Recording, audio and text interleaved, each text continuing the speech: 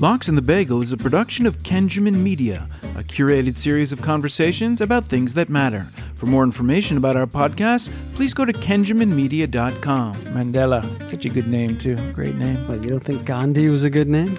It doesn't flow. I mean, melodically, Gandhi. Mandela. Gandhi. Mandela. Gandhi. I could say the same. I could do it with the same inflection that you're doing it. I think it's the 2-syllable versus the 3-syllable thing is what's at play here. 3 syllables has a lyrical flow to it, whereas 2 syllables feels like a brick wall. Gandhi sounds powerful. It stops. Gandhi. You want to go? You want one more? You want to go one more? This feels like an argument from like radio days. Like the Atlantic Ocean was a better ocean. No, the Pacific is a better. What are you, crazy? Gandhi Mandela. The name is richer.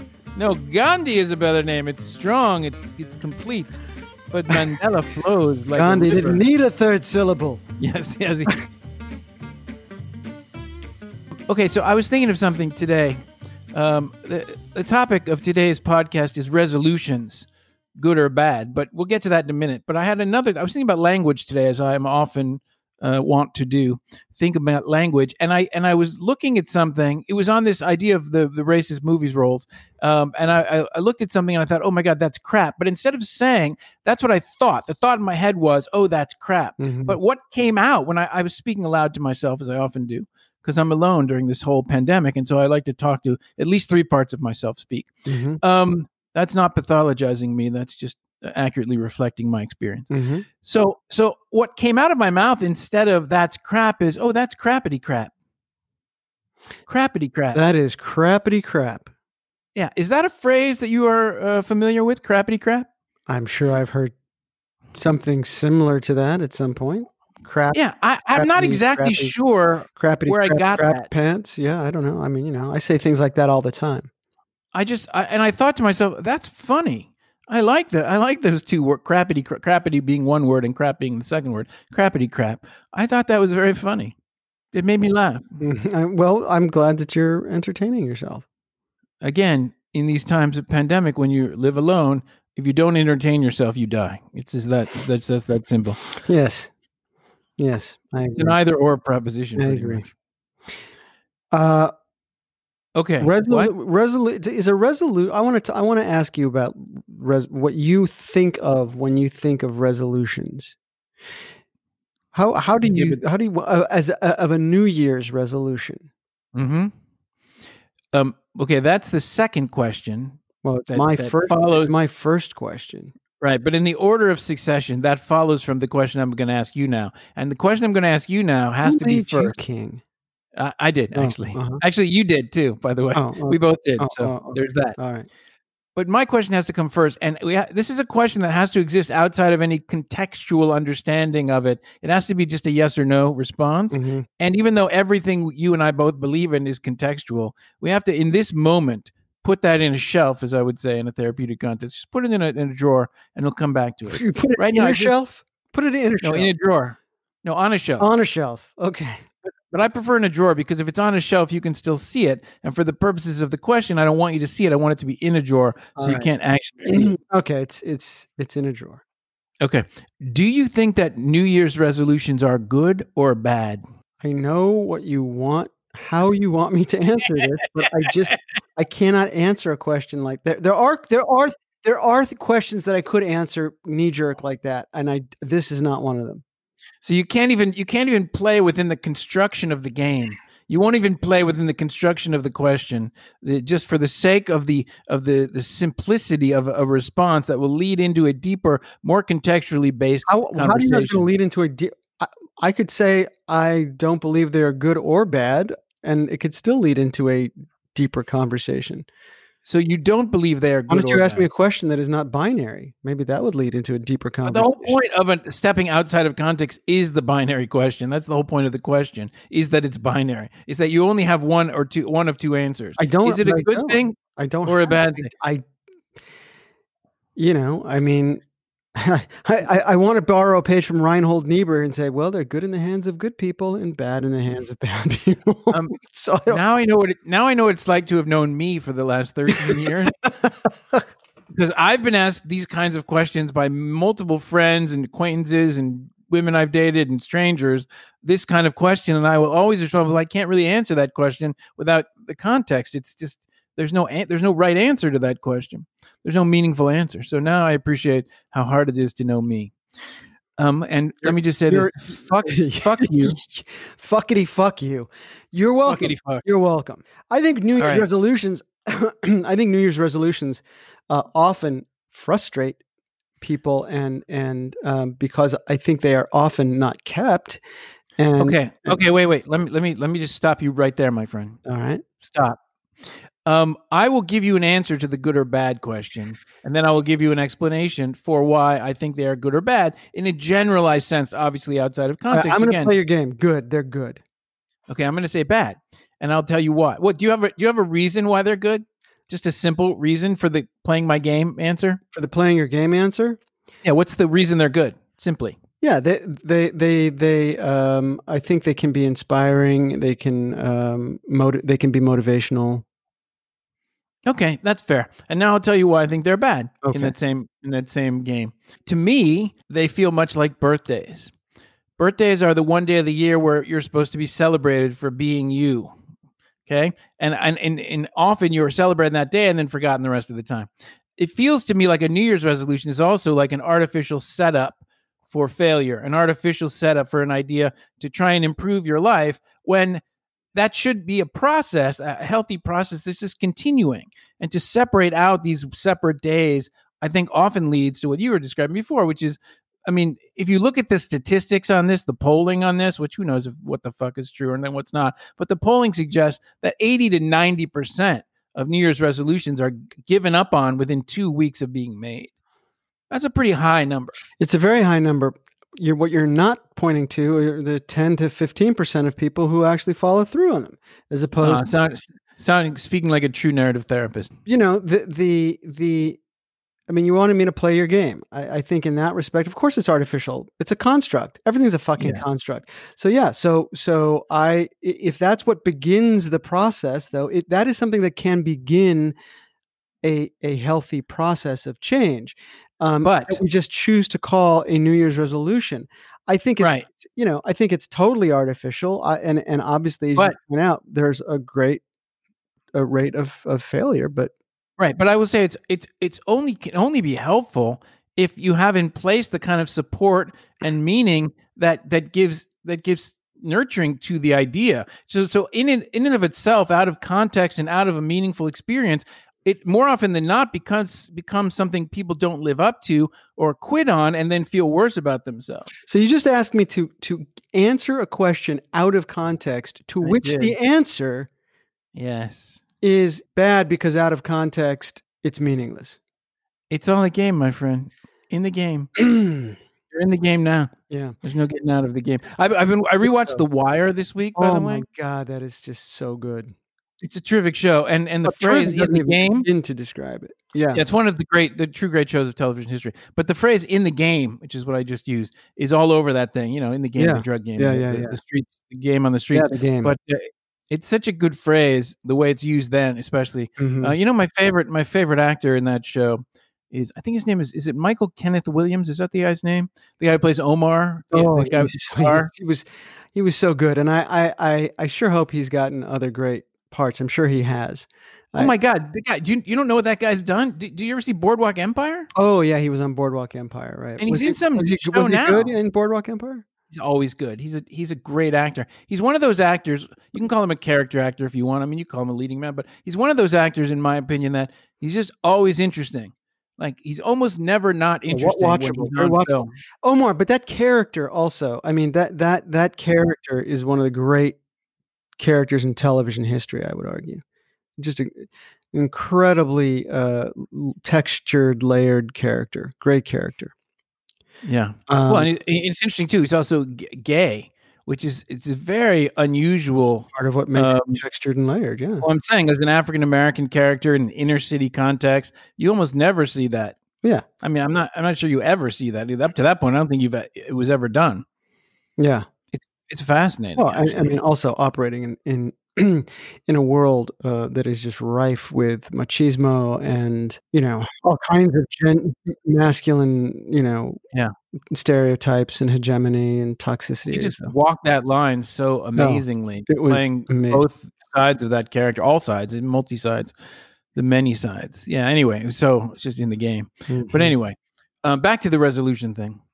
Yeah. So, I don't know where we are now, but Here, I'll bring up a point. I read something interesting. I was doing some research on this, and so I was looking for what people say, what experts, so-called experts, say about resolutions. Right. yeah. So you find a lot of people, a lot of experts talking about the pieces that make resolutions work or not work. Mm. Right. The elements that you have to put in play, and the reasons, and then the reasons why they don't. Difficulty breaking old habits is often stated, but I mean that's a simplistic phrase. That habits, people think of a habit as something, a simple thing. This is what I do. I've always done it. No big deal. But there's so many contexts, it's multifaceted, a habit, why it's meaningful, where you took it up, with whom you took it up, how you continue. It's like so many facets to it. It's not like this one thing. You're like, oh, just stop doing this. And I'm okay.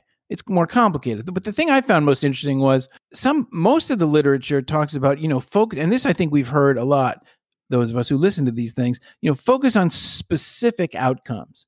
Like, don't say I want to lose weight. Say I want to lose 10 pounds in 30 days, right? All this notion of specific outcomes. You've heard that, right? Mm-hmm.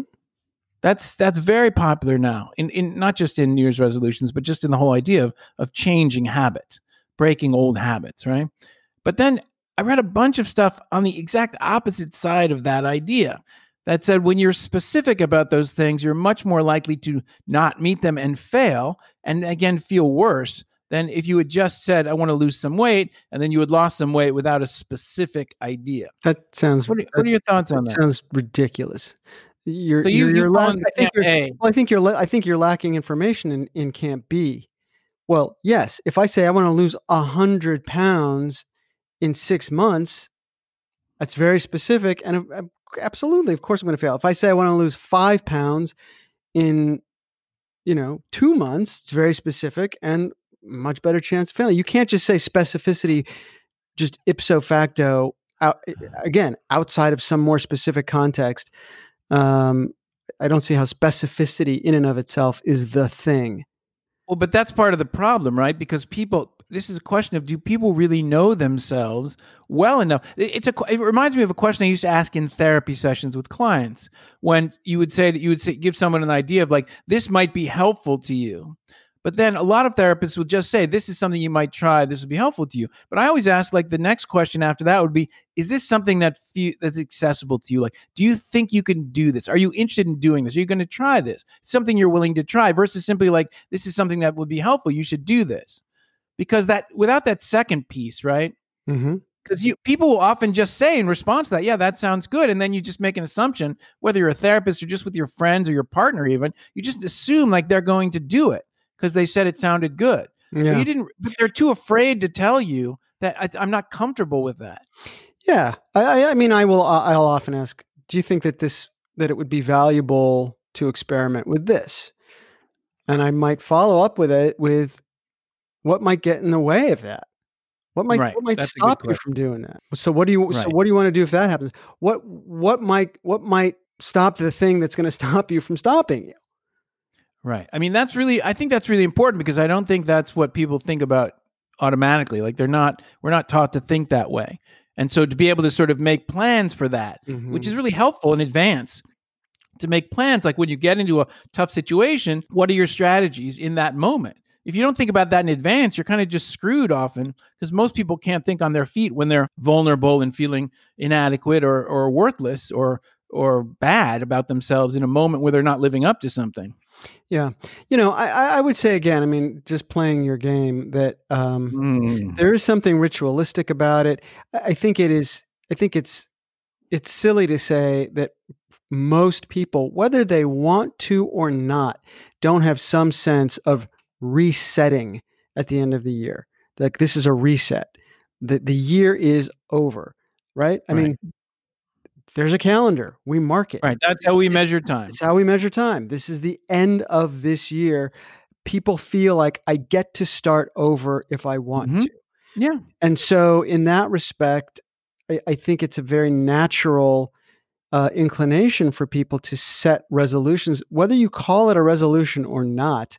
I think that it's a natural inclination, and so I think yes, it's again playing your game. I think they're good. Okay, so let's go beyond the good or bad part and get into the specifics in the context of what makes a resolution good and what makes a resolution helpful and what makes a resolution something attainable Well, versus no, not. see, you've just blown completely past my question, which you What was relegated your to the question? second. Did you have a the second question? to- yeah.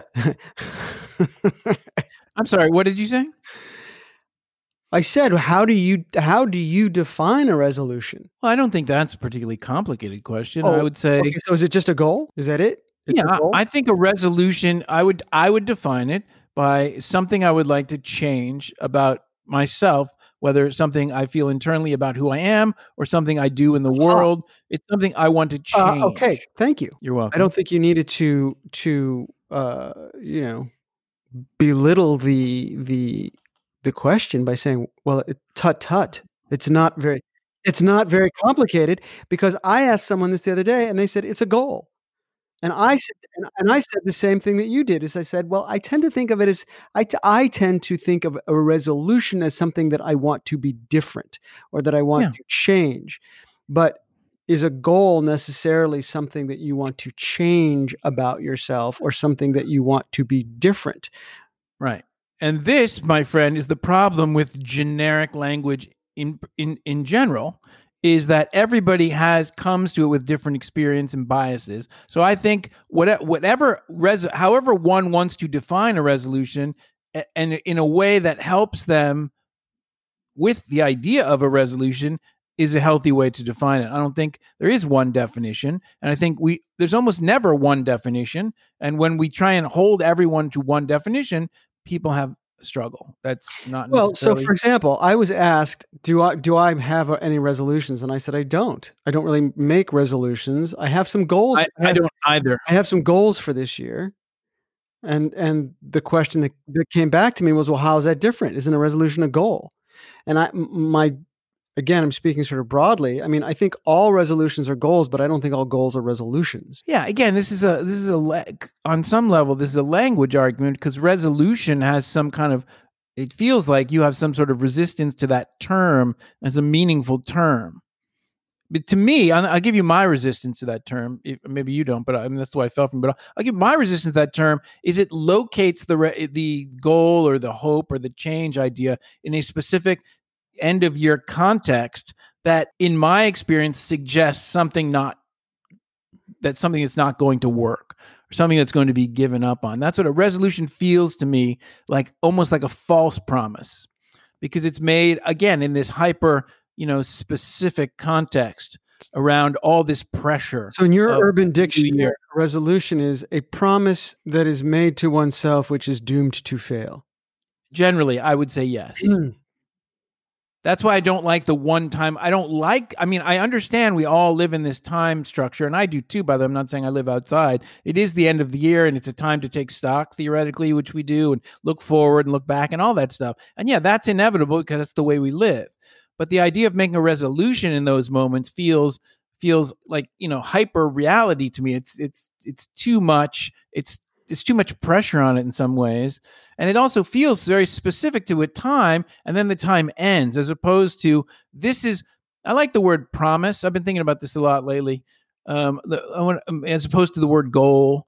I've been reading a lot. There's some business gurus I've been reading that talk about goals can be very unhelpful as well, because they also set up this kind of either or proposition that feels like that the goal is very specific, and if you don't attain it for lots of reasons that may not have to do with your effort or things that are meaningful to you, but then you feel bad. And so I like this idea. I'm going to make a promise to myself about something. This is what I want to promise myself, and I don't want it to be too specific, like by January 1st, because that's not the way I work. Some people may work that way, and that's great for them. But that's the whole resolution and goal thing to me feels specific in a way that's not helpful.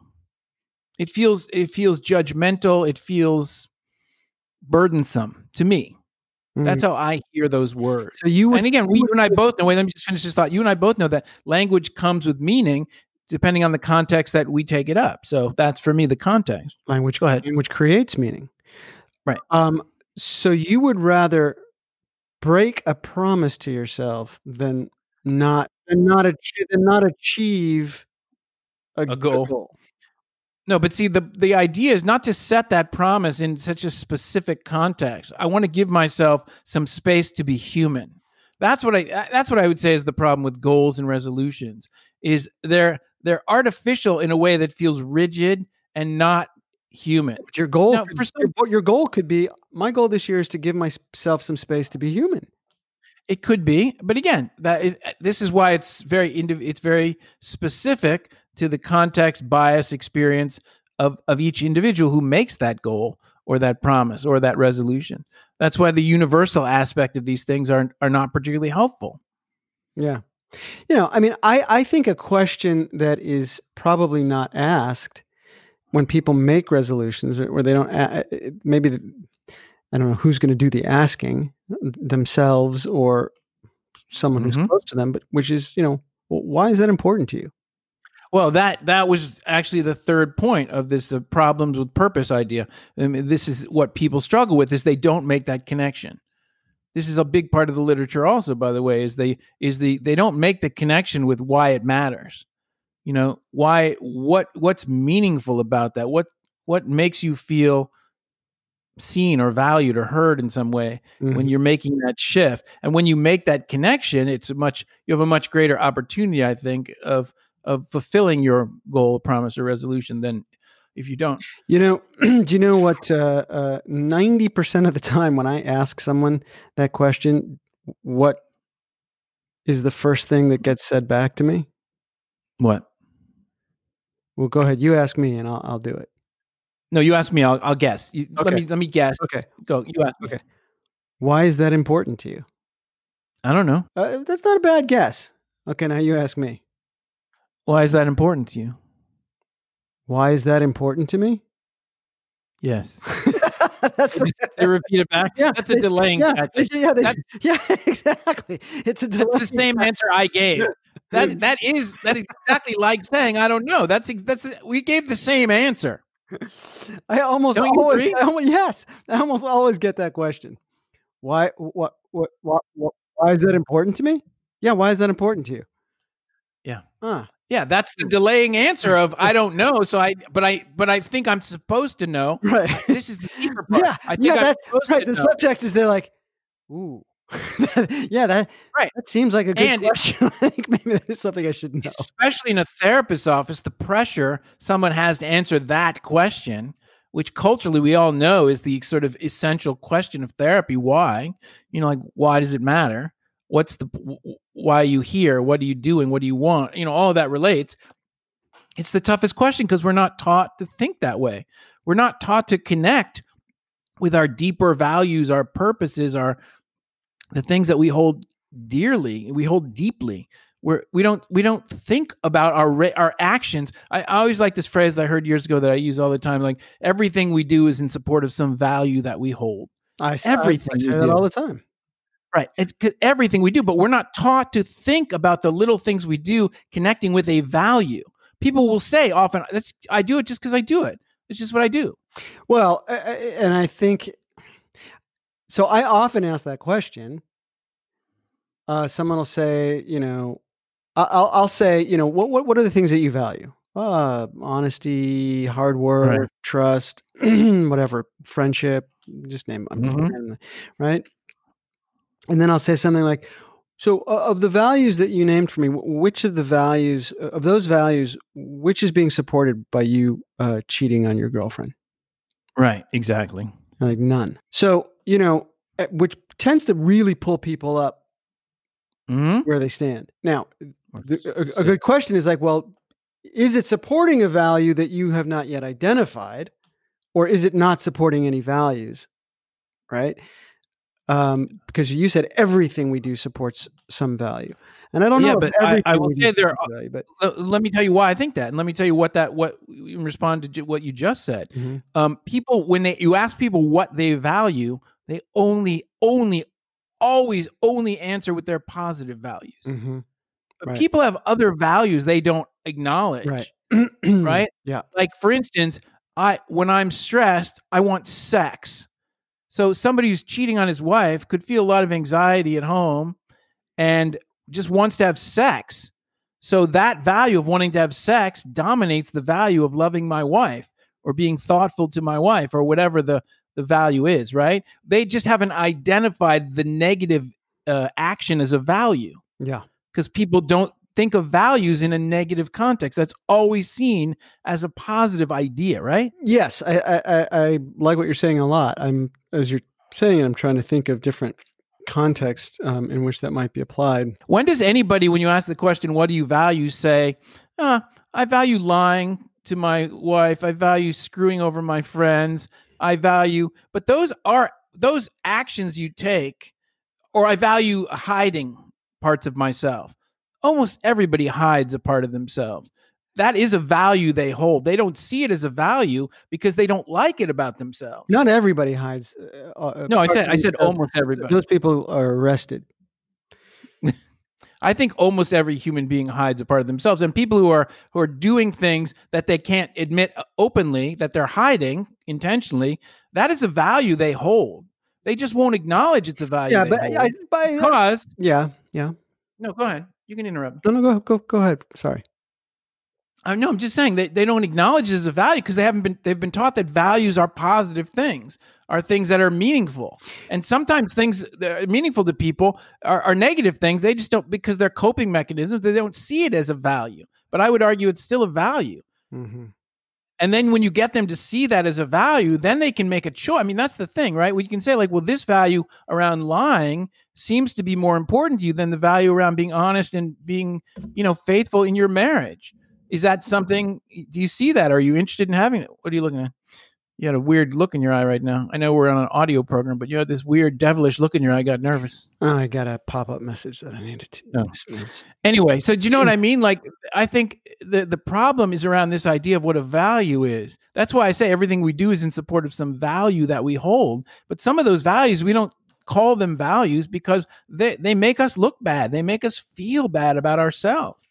We want to hide that part of ourselves. Yeah. That's what I believe. Mm-hmm. Yeah, I think you're right. So part of it in terms of talking about it is we have to come to some understanding of what these words mean. And this is what you do as a therapist, highlighting sort of for people these actions that they may not have connected, right? You're getting them to look at it in a way that says, oh, I didn't realize that was something else besides simply me just lying or pretending. This is more important on some level. This is deeper, for lack of a better way to put it. But that's not part of our regular learning process. We don't learn that from our parents in regular interactions. We don't learn that from our friends. Right. So tying that back into this idea of resolutions, I think that the thing that tends to be missing for people is the values. What's the value? Yeah. What's the value behind it? Or why does it matter to you? Right. Because then they tend to focus on that, which I think is what what we've been saying is that the reason that these so often fail is because what they're focusing on is the goal, not why the goal matters. Right. And so I think that these things can exist in the same universe, and you can have goals and resolutions that you keep. I think that I don't think there's anything inherently wrong with making a goal or a resolution or a resolution. I do wish that either more people paid more attention to the why it matters part as opposed to the goal part. Right. And I think that's why the numbers suggest that 80 to 90% fail, because for that specific reason, I would suggest. Yeah. And because the values and then the community. These are, again, in this individualistic society in which we live, this notion that we can do everything by ourselves without support and without, connection, I think is just a lie. And I think that's the other reason.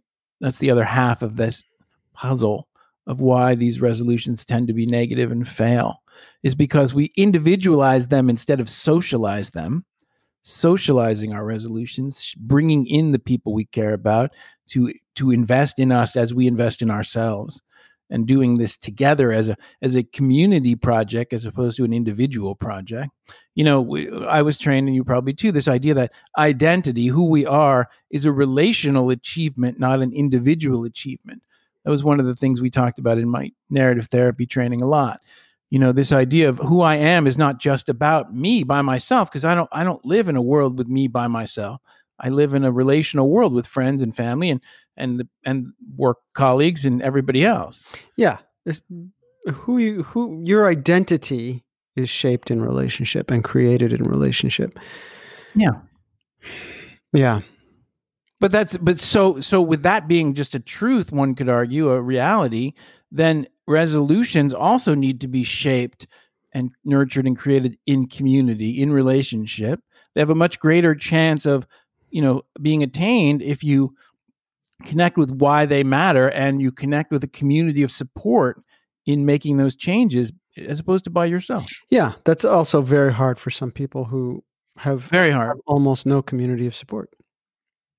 Well, and also in a society that teaches us that we're supposed to do these things, be able to do these things on our own. That's a value that is very dominant. Mm-hmm. That you, especially men, but women too, but especially men, are taught that you're supposed to do these things on your own. And there is such value and success in doing it on your own, as opposed to doing it in a community way or in a relational way. And I just think that value it runs contrary to the probability of success. Mm-hmm. Not helpful. Yeah, that kind of ties into what makes me insane this week. Yes. What is it that makes you insane this week? Well, I want to say hypocrisy, but specifically the specific hypocrisy of mostly, maybe if not entirely, Republicans who refer to our government as a nanny state, who are opposed to socialism, and all of these motherfuckers who are taking handouts, the COVID, handouts, right. and in some cases millions of dollars. All of these people who are saying, "Do it on your own," get over the nanny state, and like, oh, you want to give me money? Thank you very much. I'll take that. Right, but don't give everybody $2,000. Only give them $600, because $1,400 extra is too much. But I'll take the $3 million loan because I can get it. Exactly, and the government give it to me. But that's not welfare, or that's not a nanny state. I deserve it, because I'm great. And those people who are making $35,000 a year as a waiter and can't get a job anymore because there's no restaurants open, they don't deserve it. What did they ever do to make a big company or do something meaningful? Right. They don't have value. Right. Figure it out. Yeah, fuck those. That's making me insane this week. What's making you insane this week? That's good. It's funny. I had a much less big, huge kind of typical thing. I had an experience. I've been living in Airbnbs for the last year. I've been trying out different neighborhoods, and so I was in this one for 2 nights recently because I was in between these long-term stays, and I was just a 2-night break. And so when I left the Airbnb, the 2-night one, it said there's always checkout instructions. People have you do it differently. It said simply text us to let us know you've left the apartment so we can clean it for the new people. So I left at 10:10 in the morning. I texted, it was a husband and wife, and the husband is the only person I'd met. So I texted his number at 10:10 that I was leaving.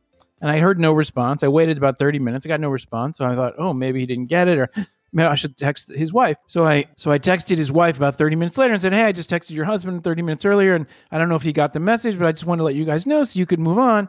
Then I was left. I heard back from neither of them. And then 6 hours later, they had left me a review on Airbnb saying I was a great guest and all this, stuff. And I'm like, what drives me crazy? When people don't respond. Yeah. To queries, especially when they ask you to, for something. It's very common in the texting age that we live that people just get your message and don't respond. Yeah, that's what God created emojis. There's a thumbs up. Right. Anything. Right. Some acknowledgement that they got the message, because without that, you're still left hanging, wondering, did they get my message? Yes. And this is such a universal thing. It happens all the time, and it feels like one of these things that was just lost in the in the modern world. It's just one of these kind of respectful, practices of kindness and decency. They've just gotten thrown away. This is true. I've heard this so often and I have my own experiences looking for a job, right? When you send in a resume, you spend hours working on this great letter to try and tell them why you're right for the job, and you get no response at all. And the line on that is, well, we get so many, we can't respond to everyone. Well, I think that's a load of crap. It's not complicated to push have at least a form letter and just push one reply button. That takes no effort. Even if it's 1,000 times, it's not that complicated. Yeah. So anyway, even if it's a form letter, a template. Right. Anything is better than nothing. Yeah. Anything. I've heard this from so many people, and I'm sure your wife, when she was looking for a job, had this experience as well. People just don't respond to you. My daughter has been telling me recently about some experiences she's had where people will tell you, oh, we're going to respond, and then you hear nothing. And I just think it's just rude. It's like, and this is part of the culture in general, we've gotten away from this idea that the people we interact with are people. Yeah. They're human. And it's a human need to just be acknowledged. Yep. Not praise necessarily, just acknowledge, like, hey, I got your thing. Thank you. Or, you're not right. Or just, whatever fucking form letter you want to send me. But send me something that just allows me to move on and doesn't make me think that I still have a chance at something. Mm-hmm. 100%. It's soul crushing for people. Devastating. And happens all the time. Right. But again, it just speaks to the sort of, as you said, just the forgetting that there's a human being at the other end of that application. Right. I mean, this is really a statement on sort of the nature of our politics and our culture in general, right? We so demonize the other now. We're so demonize people that don't agree with everything we agree with, that there's no more dialogue or communication. I mean, and the reality is you can't really have dialogue with these Trump supporters. They believe in a different set of reality, different set of facts. So there's nothing helpful or useful that comes from dialogue. I think we're post-dialogue. We're a post-dialogue society in a dangerous and unhealthy way. Yeah. I wish that wasn't the case. I mean, I don't like that at all. I don't like the fact that you can't talk to these people because they simply believe in crazy, whacked out shit. And I read something today that said we have to stop calling these Republican people who have enabled Trump enablers. We need to call them what they are, which is right-wing fringe Republicans. They're not enablers. They are right-wing fringe Republicans. They are a danger to the republic. Yeah. It's infuriating to me, these people who want to overthrow the will of the people and just choose a president because they don't like the guy that actually people voted for. What the fuck is that? That's not America. That's not democracy. It's not a republic. That's an authoritarian load of bullshit. Yeah, I continue to be bewildered by, how many things this president can do and just continue to get away without any recrimination whatsoever. These tapes, this tape that just came out, being the latest, I was listening to Carl Bernstein. It's like this is. I mean, there's talk about red-handed. I mean, it's a tape. Bernstein said, like, this is worse than the Watergate tape. Right. And at any other point in our history, this would have been cause for immediately the Republicans in the Senate would have called for the president's resignation that day. If any other Republican president had ever done this, the Republicans in the Senate would have called for his resignation, as the Republicans eventually went to Nixon and said, you have to leave. This is no longer tenable. I mean, and what Trump has done, I would argue, is much worse. I agree with Carl Bernstein. But the point is, there are no more, and again, this is an indictment of an entire party, but it's true. It's not they both do it. It's not Republicans and Democrats both do it. That's not true. And the problem is people make these false equivalencies all the time. Republicans are not a governing party. They are not interested in governance. Governance requires compromise. It requires listening and talking to people that disagree with you and finding a middle ground. Period. That's what governing is. Republican Party is an anti-government, anti-democratic party. That's what it's become. And if you listen to a lot of Republicans, they're the ones who are saying this. 10 former defense secretaries. Every former defense secretary alive from both Republican and Democratic presidents wrote a letter today that came out this week, I think, that disagreed with this whole attempted coup of the election. That these letter are basically said, Republicans. don't even think about using the military, right? That's the letter you're talking Yeah, about. but it also said that this is not acceptable. This challenging state elections. The Constitution sets out. I mean, somebody said, who was it that said, "Oh, one of Trump's guys, this Navarro, the trade rep, who's a fucking right wing moron, by the way." He said casually a couple days ago. He said, "Well, we need an investigation, and so we're allowed to move back the date of the inauguration." Yeah, right. He literally said that like it was Right, true, yeah, and right. it's actually not true. The Constitution specifically states when the presidency changes. It's in the Constitution. You can't change that without a constitutional amendment, which requires ratification by 3/4 of the states. Doesn't happen overnight. So he's just lying. And these people who listen to them believe it. These right-wing fringe Republicans, which is what the main line of the Republican Party has become. I mean, when Dick Cheney signs a letter saying this is wrong, Yeah, you know some shit is fucked up. That's right, exactly. Dick Cheney, the Prince of Darkness, signed this letter saying that what they're doing now is anti-American. Yeah. That's some fucked up shit right there, my Yeah, friend. it is. What's your big question? What's your big question this week? Well, it's the resolution-related question, really. It's in the coming years, like, what's the one thing you would most like to change about how you show up in the world, how you engage in the world? I would like to show up in a way that is less lazy. I think I am not always. I would not apply the term lazy to me, sort of in a totalizing kind of a way as a label. Right. But I think that there are ways in which I am lazy that Okay, so can we frame that in a way that tells me what you want more of as opposed to what you want less of? So you want to be less lazy. So what does that mean you want to be more of? What do you want to add? Yeah, I want to add, and I'm thinking carefully about it because I think of myself, and I think a lot of people think of me as a generous person, and I think that I am not. I think I would like to be more generous with my time. I would like to say, by the way, that is not a resolution for me. I'm not resolving to be more generous with my time this year. Yeah, I didn't ask you if you were resolved. Yeah. Do you have a big question?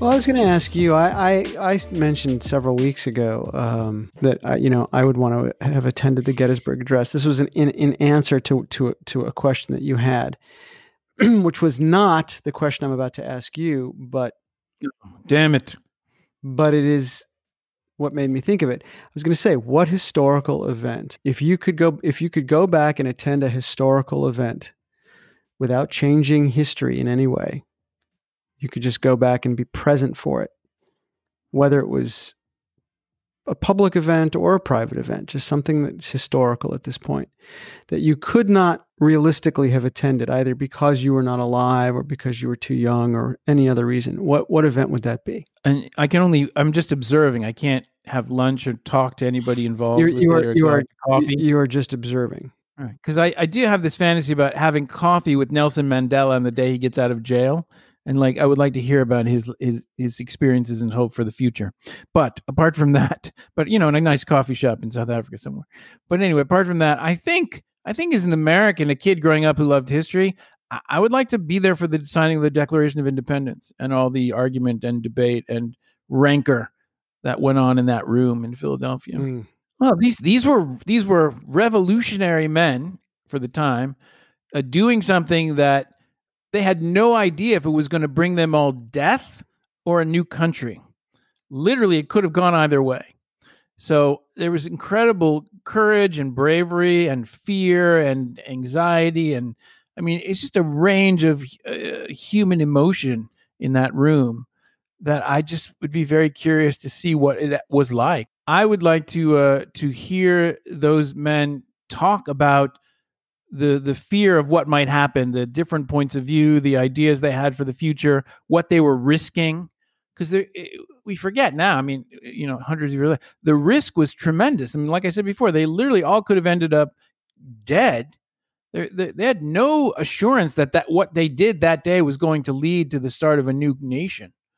They had a hope and an idea. So that's a whole other kettle of fish, my friend. I just think that would be fascinating. And just to, see the John Hancock put his signature down there would be amusing. Yeah, that would be amusing. But I would I would love to have heard what Nelson Mandela was thinking the day he got out of prison. Because that guy spending decades in prison and then peacefully leading a nation through transition from apartheid to democracy, I think is one of the greatest achievements in the history of the world. And I would love to have sat in a coffee shop with him and hear his thoughts and how he was planning to go about doing that and how he came out of, I think it was 27 years in prison without simply wanting to kill everybody, but toward peace in a peaceful way. I find fucking astounding. I have a feeling he was a nicer guy than Gandhi. Who knows, really? It's hard to know. It's just a gut feeling I have. I will say this. There's a lot of footage of him laughing, of him having fun. Nelson Mandela? Yeah. I don't remember a lot of footage of Gandhi, taking off his slippers and putting his feet up.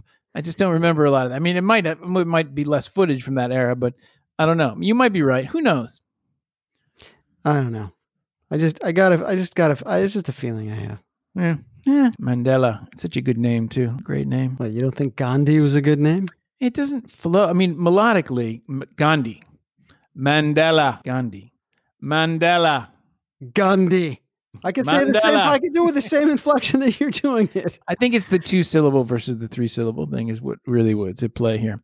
3 syllables has a lyrical flow to it, whereas 2 syllables feels like a brick wall. Gandhi sounds powerful. It stops. Gandhi. You want to go? You want one more? You want to go one more? This feels like an argument from like radio days. Like the Atlantic Ocean was a better ocean. No, the Pacific is a better. What are you crazy? Gandhi Mandela. The name is richer. No, Gandhi is a better name. It's strong. It's complete. But Mandela flows like Gandhi didn't need a 3rd syllable. Yes. He was so complete. He didn't need that. Mandela, That's needed how strong he was. That's Gandhi's name. Gandhi was so secure. His name was 3 syllables. His name was Gondola. He was actually Jewish. That's right. He said, "Fuck it. I'm so strong. Take that last one.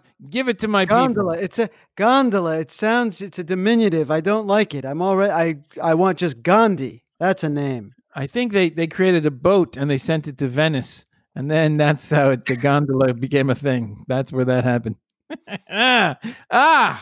Mazel tov. A blessing on your head. To top off this conversation, do you like In-N-Out? Like, do you think In-N-Out is one of the great hamburgers? I do not, as a matter of fact. I don't get it. I don't get it with In-N-Out. Their fries, by the way, are terrible. The worst fries. The worst. Oh my God, I was just having this conversation. This woman I met yesterday who's from Ohio was telling me that she came, Anthony Bourdain, apparently, every time he came to Los Angeles, would go to the In-N-Out right by the airport, that one on Sepulveda, to get like his fix. And so it became like a, huge deal. And I told and this woman said she tried it. She comes from Ohio. She said she thought it was terrible too. And she also thought the fries were shit. They're terrible. I don't get it. I don't either. It's a thing. I mean, you've had Shake Shack? Have you had Shake Shack? Yeah, I think for that kind of burger, that is a much better burger. Me too. And their buns are better, and their fries are better. By the way, everything about it is better. The best fast food burger. I mean, it's not because Shake Shack. Let's face it. I mean, Shake Shack is basically a fast food burger. It's a fried. Yeah, it's an upscale fast food yes, burger. Exactly. But so my favorite though, fast food burger. I mean, it's not in the Carl's Jr., McDonald's, Wendy's thing, but it's at Five Guys. Do you know Five Guys? I've heard of Five Guys. Five Guys, which I had in New York when I visited Marianne in college, and I've had it in many states actually. They're in Rhode Island, they're in California, they're here, they're in Oregon, Washington, they're all over the place. They're terrific. They grill them. Their burgers are fucking great, and their fries are great. They have these Cajun sauce they put on, the Cajun seasoning. Yeah, well, you love sauce. You love dipping sauce. I'm a huge fan of dipping sauce. And, I'm a huge fan of a bacon cheeseburger too. Well, that's just perfection on a bun. A well-griddled bacon cheeseburger. Yeah. So anyway, that's all I got. You have anything else? No, I don't have anything else. Resolutions, another fucking. Let's just say that 2021 could be a better year than 2020, but I'm not feeling all that hopeful after the first period of time because the vaccine rollout has been a disaster. They're now talking about cutting the vaccines in half. The attitude of the people in this country is fucked. A lot of people don't want the vaccine. Other people are jumping the line. And I just think we're still in for another year of pain and shit. All the signs point to pain and shit. We'll see. But hopefully. I'm not. I wouldn't say that I'm hopeful. But I wouldn't say that I'm not hopeful. So you're nothing. You're not hopeful and you're not hopeful. I'm not hopeful. I'm not hopeful, but I'm not hopeful. Are you not hopeful? No, I actually don't know what I am. I had a patty melt with bacon for lunch today. Patty melt. A patty melt is the most undervalued presentation of burger. Well, that's in the what makes modern it the world. patty melt, because it's square. No, the patty melt is grilled rye bread with onions. Oh, it's and rye. That's what cheese makes it on the patty rye. melt. Oh, Yeah. It is. There's when you put a little butter and you griddle rye bread. Yeah. You grill rye bread on a griddle, and then you put a burger, cheese, and some grilled onions in there with a little Thousand Island, which I love for some reason. Thousand Island's a great topping. What else can you say after that?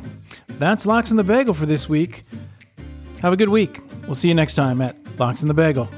For Joshua Beckett, I'm Kenny Benjamin. Take care.